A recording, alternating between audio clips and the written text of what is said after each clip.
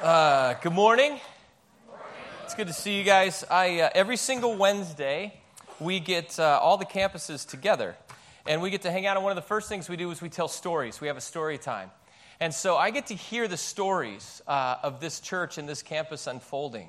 And it's so amazing to hear from Caleb and from your staff and your volunteers what I got to see even represented in that baptism video. That, like, Jesus is changing you. He's changing your lives and your relationships and your marriages and your friendships. And that's attractive to the community because we're all broken in some way and we're looking for something. And then every single week, we as all the lead pastors of the campuses, we get together with Kenton, who's the senior pastor of all the Mariners churches. And he just coaches and mentors and leads. But you need to know Caleb, number one, is a genius. And he's amazing. And he is so proud of what God is doing in this church. He's constantly saying, well, guys, let me tell you this story. So I'm actually incredibly honored that he would invite me to come and to be able to speak to you guys this morning about everything that God's doing here. We've been going through this series called Christian. So if you've been here, you know that. If you're new for the first time, really, and it's Christian with a question mark because really what we've discovered is Christian isn't that attractive. It's not that attractive to the world, and it's actually not even that attractive to Christians. You ask anybody, out in the world, you say, hey, so what do you think of Christians? And you're not going to get they're the most loving, generous, kind people I've ever met. It's usually they're kind of judgmental and arrogant, and they think they know everything, and they're kind of pointing their finger a lot at me. And it's like, that's kind of sad. So what we've discovered and what Caleb says a lot about you guys is, he goes, these people aren't Christians, they're followers of Jesus. And they're disciples, and they're very serious about knowing and whoing and understanding who Jesus is, and that's what's attractive to the world. That's what's attractive to people. That's what we're looking for in our own lives. So we're continuing that journey today, and so whether it's your first time or you've been here for the whole series, I believe God's going to speak to you powerfully in it. Today we're going to talk a little bit about loopholes and ways to just sort of find our way around some rules, right? And nobody has to teach us this. We know that because we can just think back to when we were kids and maybe junior high, high school or something like that. Your parents, hey, God, Mom, Dad, can I go? I want to go over to my friend's house. They're having a big party this Friday night. Well, are their parents going to be there? Are their parents going to be home? Well, yeah, their parents are going to be home. Okay, great, go. Then they find out their parents weren't home. They come and like, what are you talking about? You totally lied. It's like, no, they got home eventually. You didn't ask me if they were going to be home for the party. You just said, are their parents coming home? And I said, yes, I'm sure they're coming home at some point. They just won't be there Friday night during the party. We see signs that say no dogs, no skateboards, and it's awesome because you see people going around and you see police going to talk to them. What's the deal? It's like, well, I don't have skateboards. I just have a skateboard. I only own one, and police aren't too enamored with that whole thing. And, how many of you have kids? Right, so I have 3 kids, 2 boys and a girl, ages 10 and 9 and 7.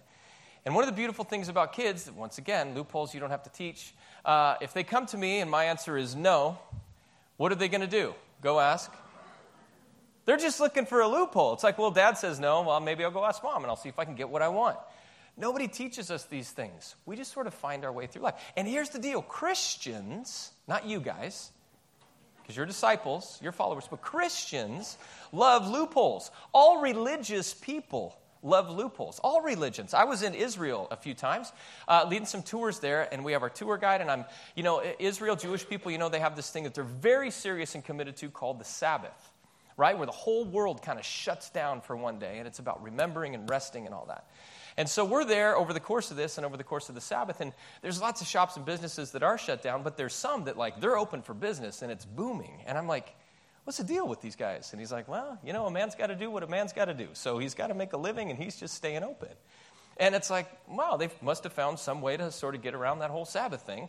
And then we're going through these little towns, and they're dominated by, there's a lot of Muslims there.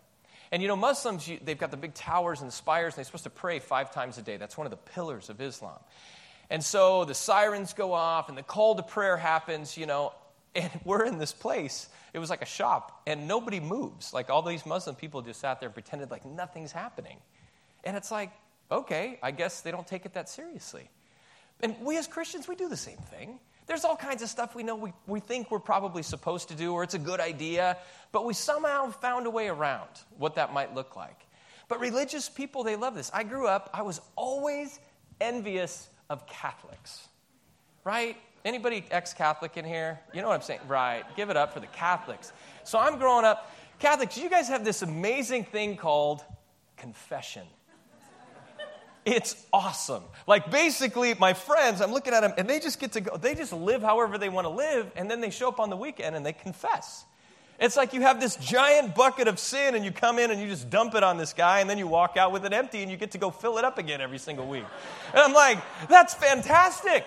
Until I realized we have the same thing in the Bible. There's this great verse called 1 John 1:9. Okay? Now, some of you are sort of doing the Rolodex of it. 1 John 1:9, right? If we confess our sins, he is what? Faithful and just to forgive us. It's like our own confession, guys. Like, it's the whole thing. And not only that, but even as Christians, he says he forgets everything. Remember the whole as far as from the east to the west? It's kind of like our own way of just emptying our sin bucket in front of God and then living however we want. Because why? He's going to forgive. Isn't that beautiful? Well, if you're a Christian, but not if you're a disciple, not if you're a follower of Jesus. You know, we have a whole different way to live. You see, because any sort of religion, any sort of theology, there's always going to, there's some sort of book or code you're supposed to live by, and then there's a bunch of theologians that are going to sort of create a bunch of rules around those rules to help you really live the way you want, that make it okay. And every religion does this. That's what I've seen. And we build these barricades and walls, and then we start to interpret things the way that serve us. So here's a simple one. For example, in the Bible, there's this thing called giving. So, Monica's talking earlier about giving. And the Old Testament, it talks about what? Tithing, okay? But it's like we don't like tithing because tithing seems hard and rigorous. And it's like 10% of everything, and it's kind of a non-negotiable. And so lots of times what we do is go, well, Jesus and the whole New Testament, remember, New Covenant, and Jesus sort of did away with all that, right, or fulfilled all that. And he never talked about tithing. So that means I don't have to, right? Well, you see, the interesting thing, technically, you're absolutely right. Jesus never talked about tithing. But if you look at how Jesus talks about giving, it's actually way more dangerous and difficult than tithing. Like, we'd be grateful to take the 10% that they talk about in the Old Testament. But we sort of see, and that's the thing with loopholes, they're always built around technicalities. They're always built around technicalities. We just find ways to write things that somehow make it okay and sort of just rationalize whatever we want to do. And it's incredibly dangerous to live life as a loophole Christian. Because here's the deal. Throughout history, there's all kinds of movements that have been created around this kind of a thing. I mean, people have been persecuted. People have been murdered. Entire people groups are hated because of technicalities and loopholes that people actually want to place on the Word of God. And we actually think it's okay to disregard or mistreat people that Jesus actually died for and his Father actually created in his image because of these loopholes.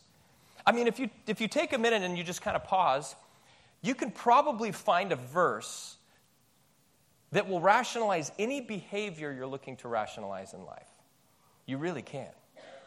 You can find any verse that will rationalize whatever behavior you want. And so Christians always have a tendency to ask, well, how bad can I be? Right? That if God shows up, I can go, oh, I'm good. I didn't touch that. The line was here. I didn't actually cross over it. I see this. It's real clean, God. I'm right here. This gets expressed growing up. If you grew up in the church and you had relationships, the question we'd always ask is, how far is? Love it.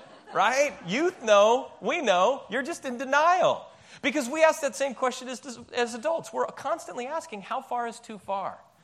That's the wrong question. That's the question a Christian asks. That's not the kind of question a disciple asks. You see, because we're always looking, how close can we get to that edge without falling off a cliff? That's what how far is too far? And so we create rules to allow us to navigate as close to the edge as possible. Disciples, followers of Jesus, you, the people in this room, right? We live and we ask a completely different set of questions as we move through life. We're not settling for Christian. We're looking for follower of Jesus. We're looking for somebody that Jesus has transformed and totally changed. We're looking for a life, because here's the deal, at the end of the day, we know that doesn't work. All that does is create this shell where we're constantly on this treadmill of trying to modify a bunch of behavior so that if God shows up in the moment, we're okay. That's exhausting. And that's not a disciple. It's a Christian. So what does it mean to find the freedom and the fullness that God's really talking about in this following Jesus thing? The good thing is, Jesus actually ran into this all the time. All the time. So if you would, you can pull out your outline. You can turn to Matthew chapter 15. We're going to start there. It'll be on the screen, Matthew 15. We're going to look at the first 7 verses. Jesus ran into this all the time in his ministry. People had fallen in love with the commands, but they had lost their love for the commander. And so Jesus was constantly trying to aim people back at where their love should be directed. In the first century, people got confused about the rules for the rules because the Pharisees were genius at creating them. So in Matthew 15, verses 1 and 2, we'll start there. Then some Pharisees, there they are, those religious experts, and teachers of the law, they came to Jesus from Jerusalem and they asked, "Why do your disciples break the tradition of the elders? They don't wash their hands before they eat." Okay, so they're making a big deal here. Let's talk about this for just one moment. The tradition of the elders are the laws that they created to help keep people from breaking the laws of God. And there were hundreds of these. So you think the Old Testament is exhausting in its law. The Pharisees had this oral tradition that they passed down through generations that were all about the boundaries of helping people stay true to these laws. And for them, the measure of righteousness was not measured against the actual commands of God. The measures of righteousness was actually measured against their behavior against these oral, passed down traditions of the elders. Okay, so that's why they're so offended. The second thing you need to know is, what are they offended about? They don't wash their hands before they eat. Okay, there is no Old Testament command. I invite you to go home, read the entire Old Testament today. It will be exhilarating for you. There is no Old Testament command concerning the ceremonial washing of hands before the eating of ordinary meals. There is commands about the priests washing and being purified and clean, hands and feet, before they did what? Their priestly duties of sacrifice and all that. So the Pharisees basically they took that and they broadened it, and one of their main purposes in life was to take that and enforce it on everyday meals and everyday families. That somehow if you weren't washing every single person before meals, you were dirty, you were unclean, you weren't pure, you were not righteous. And that was a big deal to them.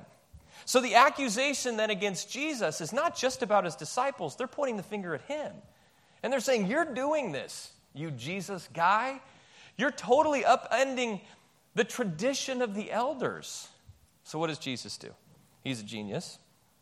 Matthew 15, verse 3. Jesus replies, "Why do you break the command of God for the sake of your tradition? For God said, 'Honor your father and mother,' and anyone who curses their father or mother is to be put to death." And so we see Jesus, he does what he often does. He doesn't just go at them and defend disciples or him or anything. He turns it around and he just asks them a simple question. And it's very obvious what he's saying. Why do you break the command of God for the sake of your tradition? You see, he's going, you're taking theology. You're taking the commander's intent, God's intent. You're taking that, and you're actually inviting people to do the opposite of what God's command. You're making your human traditions more important than God's commands. So in Matthew 15, verses 5, he says, "But you say," remember the whole honor and mother thing, "that if anyone declares that what might have been used to help their father or mother is devoted to God, they are not to honor their father or mother with it. Thus, you're actually nullifying the word of God for the sake of what? Your tradition." There's that word again. Okay, so now listen, we need to understand what this whole honor mother thing that's happening here is. Honor in that time was not simply about revering parents, okay?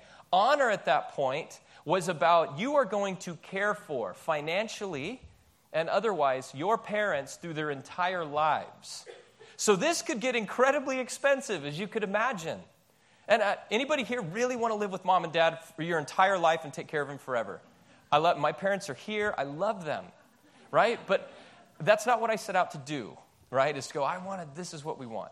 But this was part of their thing. Honoring mom and dad meant this is what honoring looks like. And not only that, Jesus comes back to this later in Matthew 19, and he says the commandment, he adds this, honoring is not just this physical taking care of, you also can't speak evil against. So yes, there's a revering, but there's also this financial implication. So what the Pharisees did in their tradition was they said, look, if you just sort of estimate what you think it's going to cost you to care for your parents all of these years, and you make that donation to the temple, you actually don't have to care for them. Because you're doing the work of God through that. So they took and they make these laws, and they basically did away with it, and they manipulated it. And they totally changed it. And so Jesus is calling them out on it. He's saying, if you can't do that. Are you kidding me? You're saying it's okay if people give to the temple and they're not under this obligation? There's this whole rule twist, but you can imagine they're going, hey, you can imagine just hiding behind I've given everything to God. Sorry, mom and dad, I can't care for you now. That's insidious. That's taking the name of God, the commander's intent of caring for one another, and totally twisting it for their benefit and hiding behind it. They created this rule, and Jesus says you're canceling out the word of God for the sake of what? Your traditions. And we all do this. We all do this in subtle ways in our lives. We find these traditions that we want to hold to. And oftentimes those get elevated to a point that seemingly they become much more important than the actual commands of God that they're built around. We've always done this. You start hearing phrases like, well, we've always done it this way. That's a dangerous thing. Because what if you say, well, why? Tell me in God's word why this is critical. We could never. A lot of times we don't even know why. It's just this tradition that gets passed down, and all of a sudden that becomes more important than the word of God. And so it's beautiful. So here's this picture. Jesus is dealing with these religious experts, these Christians. And so the obvious question is, Jesus, what do you think about this? And here's what's great. In this instance with these people, Jesus thinks the very same thing that the world thinks. Because in 15:7, he just says, you hypocrites. Say it really loud. You hypocrites. Louder. You hypocrites. Doesn't that feel good? Just to get it off your chest. Some of you are here for the first time going, I've wanted to say that in church my whole life. This is Jesus just going, you hypocrites. How dare you? How dare you take the laws of God? The word hypocrite literally means someone who puts on a mask to play a part in the Greek. Hypocrisy, I think it says there on your outline. It's the art of seeming to be what one is not. And the mask, he's saying here, the part you're playing, what did he always call the Pharisees, the Christians, the religious experts out for? For being whitewashed tombs.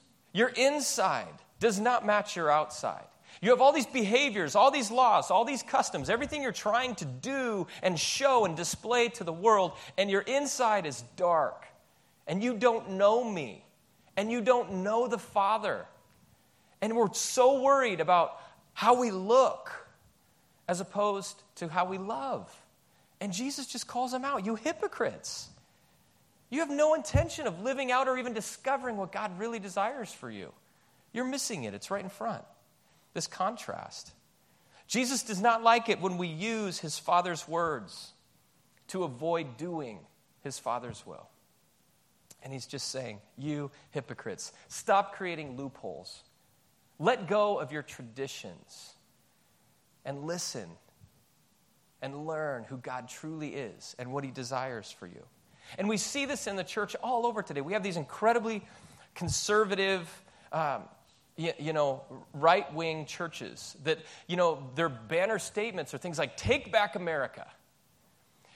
What are you taking it back to? Seriously, what are we taking it back? How far back do we want to go? Do we want to go back to the 50s or centuries? Because there's some ugly things that in the name of the church and whatever that were done in those times. Do we want to take it back a couple hundred years to when America was discovered? Is that far enough? Because what do we really know about those guys? They're not perfect either. How about we take it back to this? How about we just take it back to really discovering what the commander's intent truly is. And, you've got the super liberal left-wing churches too going, let's move forward. You got, take it back, move forward. No wonder the world goes crazy with us. Move forward to what? Tolerance? Tolerance isn't profound enough. Where's the love? Where's the engagement? There's something that Jesus is provoking here in this whole conversation. Because these are churches, Christian churches, doing great things. But the world has to go. Do you guys have different Bibles? Like, I get that there's lots of translations, and maybe it's like the Star Wars movies or something. Like, it's all the same characters, but there's totally different plots and storylines and all that kind of stuff. Or is that all kind of the same? Because it seems like what you could hear out of these places is very different. And most of it is based on tradition, rules, where we're trying to hold tightly to things maybe that God doesn't want us to hold tightly to. So what does he want us to anchor to? You see, my church, growing up, it was a great church. But my church had lots of tradition built into it. It still does in lots of ways. It was a denominational church. And it's like, for me, I grew up, and we didn't just have a Bible or a translation. We also had this manual that went along with it.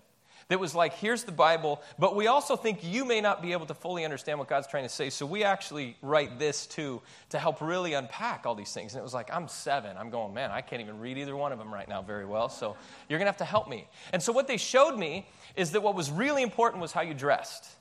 So it's like everybody Sunday mornings, man, it's suits and ties and coats, and like I'm 7, 8, and I've got to look right.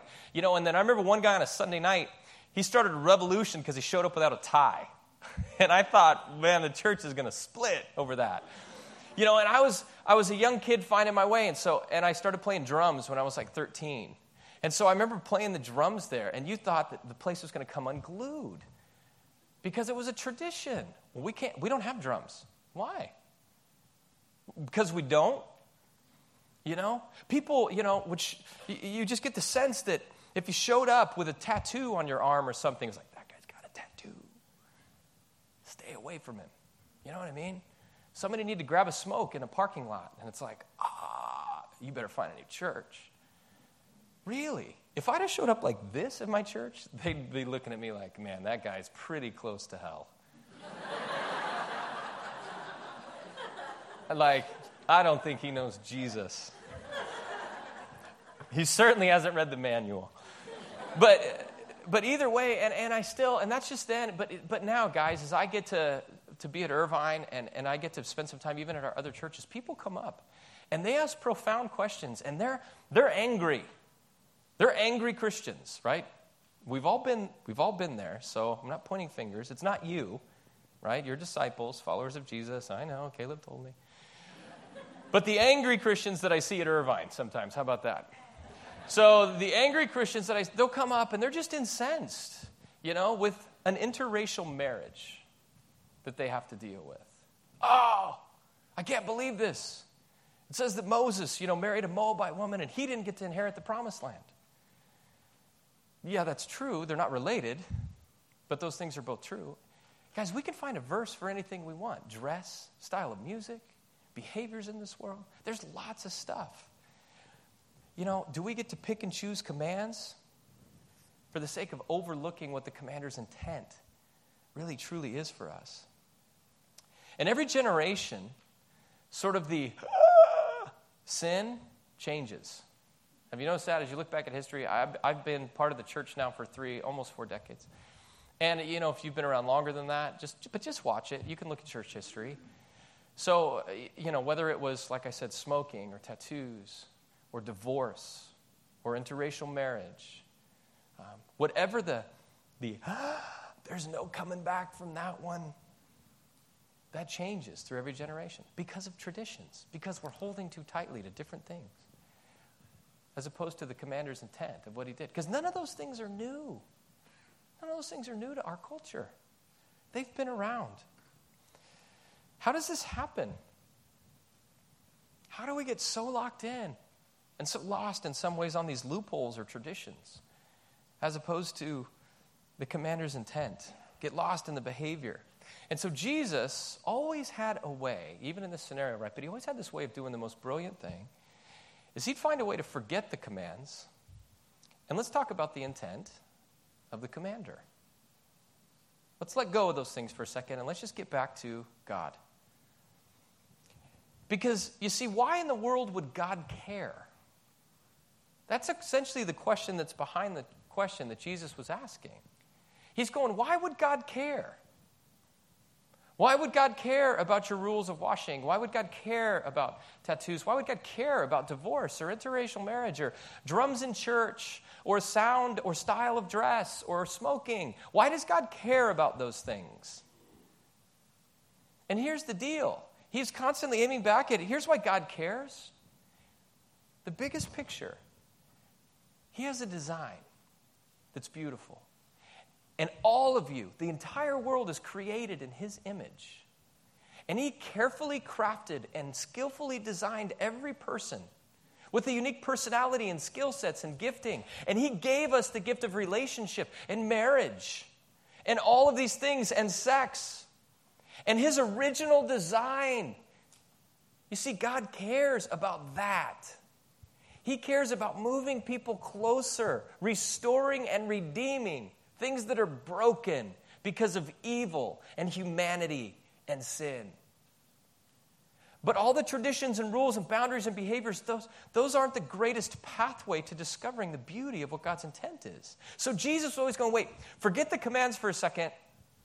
Why does God care about this? Let's look at the intent of the commander. And he paints it at the biggest picture. And he does this in the best way for his disciples. So he's been journeying. This is you now. So he's been journeying for 3.5 years with these disciples.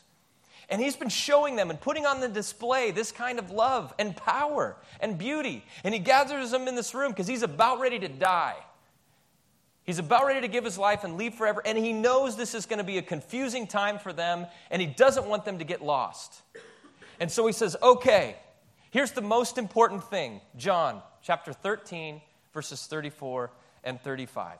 Here's what I want you to remember. A new command I give you. Love one another. As I have loved you, so you must love one another. By this, everyone will know that you're my disciples if you love one another. As I have loved you, so you must love. This is the most important thing, guys. That's what he says. This is it. And he says this is what, and here's the deal. They got it. For like the first 50 years, they got it. And so you have these guys in this confusing place, but they're remembering in the midst of Rome and in all kinds of persecution and Nero's parties that he's throwing in this culture. Their primary filter was this John 13, and they had to constantly go back to, no, wait, he said to love, and we're supposed to love like him. And they had a pretty good idea of what that looked like because they had walked with him for so long. And so this loving one another as he loved was the filter they dragged things through. And it's like the church was growing. The church was beautiful in culture in the most amazing way.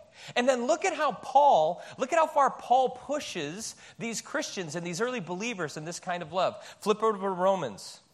Romans chapter 13, verses 8 through 10. Paul takes this and stretches. He says, let no debt remain outstanding except the continuing debt to love one another. Has anybody in this room ever been in debt? Right. The laugh says it all. Oh, yeah. Okay, some of us sit in debt in this room today. What happens when you're in debt? You go to bed every night thinking about it, worrying about it, wondering about how you're going to tackle it. You wake up every day thinking about it.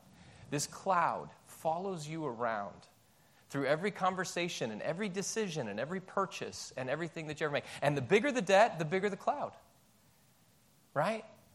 And what a great picture then that he says, which is, let no debt remain outstanding except the debt of love. And he's saying, go to bed every night. Wake up every day thinking about how you may love people like Jesus. And here's the thing, you don't ever pay this debt off.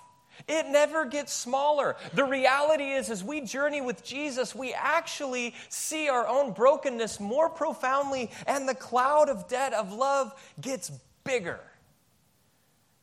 And that's what he's saying. You have a continuing debt of love. And he goes on to say, for whoever loves others has what? Fulfilled the law. The commandments: you shall not commit adultery, you shall not murder, you shall not steal, you shall not covet, and whatever other command they may be. I love Paul, right? And he just sort of goes, look, I got to sum this up for everybody here.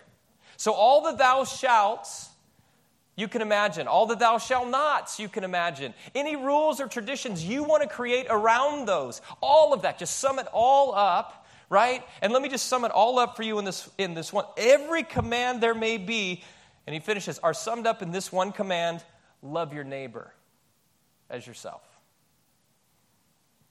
Love does no harm to a neighbor. Therefore, what? Love is the fulfillment of the law. Do you know how incredibly powerful and incredibly simple this is? It's terrifyingly clear. Terrifyingly. That he takes this whole thing, and guys, I'm not doing this, right? This isn't like Kyle's making this up. Like, this is Jesus. Takes this whole thing and goes, guys, here's the deal. This is the most important thing. Anything I've ever taught you, you need to remember this. Love. And then Paul, inspired by God to write a book to the Christians in Rome, says, guys, listen, here, the whole thing. Remember, Jesus said this, and here's what you got to know. Everything in here, all of it, every command you know, every tradition you can imagine, any manual somebody hands you, anything they can do, everything here is summed up in love. Love God. Love your neighbor as yourself. Everything else comes secondary. The rest of Scripture is commentary about that story, about love. And he's saying, don't you dare live a life that takes a verse or a passage or a story in this book and use it to unlove someone. That's not the commander's intent. This is a book that is about loving God and about loving one another. This is a book about loving your neighbor as yourself. Love does no harm. So don't you dare take some verse in here just out of context and go, yeah, but see, look, that verse says. If that verse somehow is causing you to unlove somebody that Jesus died for and God created in his own image, then somehow we're missing it. Because clearly, we're called to love. Disciples don't look for loopholes like Christians. Disciples don't look for workarounds. Disciples don't say, you're supposed to submit. Disciples don't take this and go, I know what this tells me. This is the sword of the Spirit. Wow, like a lightsaber to the world. Disciples don't do that. It's a sword for what? Disciples. Not for the world. Disciples ask the most powerful and profound question, which is, what does love require of me? Not what does the Bible say, but how do I love as Jesus loved me? How do I put myself in that room with Jesus as he's walking away and saying, you're called to love as I have loved you. So, because I've loved you, love. And this isn't easier, I get it. It's simpler, but it's much harder. It's much easier to find a verse and go, there, see, I told you. The most important thing is not being right. The most important thing is being loving. And Jesus makes it profoundly and terrifyingly clear in his word.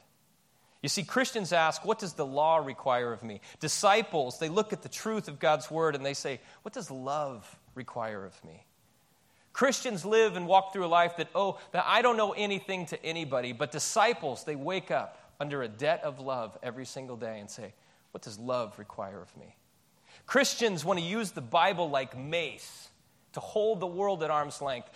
Disciples, the Bible becomes a mirror where you just get to look honestly at yourself and say, what does love require of me? Christians want to talk about people in order to exclude them based on a political or a personal agenda. Disciples understand that our calling is actually to talk with and move at people that are most unlike us. That's what Jesus did. What does that look like in our lives as disciples? To represent the commander, to understand his intent, to love. And this will draw you and your entire life into a world and into conversations and into situations that you never could imagine or even predict. The way that you get to love the world. You will have people over to your house for dinner. You will invited over to dinners with people that seem most unlike you, but that God's given you a relationship with. You'll become a better listener. You may find yourself moving at homeless people or foster kids or adoption, as God did in my life, in ways that I never would have imagined. You could find yourself sitting in homeless shelters or mental institutions with your friends, because that's where they're at in life, driving away going, how did I get here? I'll tell you how you got there, because you decided to love. You decided to love the way Jesus loves. You see, Jesus and Paul and John and this whole book, the law is always secondary to love. Always. And for some, I get that things are tough at home. And they may be tough with your spouse. They may be tough with your friends. They may be hard. But what if we actually parented that way? What if we decided as husband and wife to love that way and ask that question, what does love require of me? Instead of being right, I want to be loving. What would that look like? And some of you are saying, yeah, but you don't know my situation and circumstances, and you don't understand, and that's absolutely right, I don't. But I'm going to answer all of those right now. Okay, you ready for this? But what if, here it comes. Aren't you glad that God didn't look for a loophole when choosing to love you? There was no buts. There was no what ifs. Because I don't know about you, my life, right, is a mess. Like God's sitting there with a book going, Kyle, have you seen your life? Because I do. The choices you've made, the decisions, the thoughts you've had. But that's not what he looks at, right? That's not what he looks at. He chooses to love. It's God's job to judge. It's Jesus' job to save. It's the Holy Spirit's job to convict. And it's our job to love. That's what God's word says. I still give God lots of reason to not love me. I still am fighting through the fear in my life that creates a need to control and be selfish. And where does it show up most powerfully? In the relationship with my wife and with my kids. That's where we're most honest. Why do you think things get most difficult there? Because that's who you are at its core in the most powerful and profound way. So I find myself clutching to the law. When I get in a conversation or an argument with my wife, what happens? I start trying to pick apart what she's saying. And I'm like, well, that's not what you said 5 minutes ago. You said, and I can actually repeat it back to her. And she's like, yeah, I know, but that's not what I meant. And I go, I don't care what you meant. This is what you said. What am I doing? I'm creating a loophole. I'm not listening for the intent of her heart and the meaning. I'm not asking the question, what would love require of me in this moment? What I'm saying is, this is the law. And this is what it says, and this is what you said, and so therefore, and I can just pin her to the wall. That's not loving. That's not loving. I'm more concerned about being right than being loving in that moment. Where do you do that? Because we all do that. What does it look like? Christians do all kinds of things. Not disciples. Not followers of Jesus. Go ahead and close your eyes and bow your heads. I actually believe that this morning God is speaking to you as his kids. that he designed and created and loves. And maybe this morning you've never even considered that. You've thought, man, there's no way because of all these traditions and loopholes and even commands that God has, I'm so far from him. That list he has, I will never get through. And he's saying, that's not true. I love you. And my intent is to love you so that you can love the world like Jesus. So let me ask you this question. What's it going to look like for you in your life this week to consistently ask, what does love require of me? Who is the person or the people group that God's inviting you to love as Jesus? So Jesus, I pray that you would speak to your children. I pray that you would help them be willing and courageous in their response of love to you.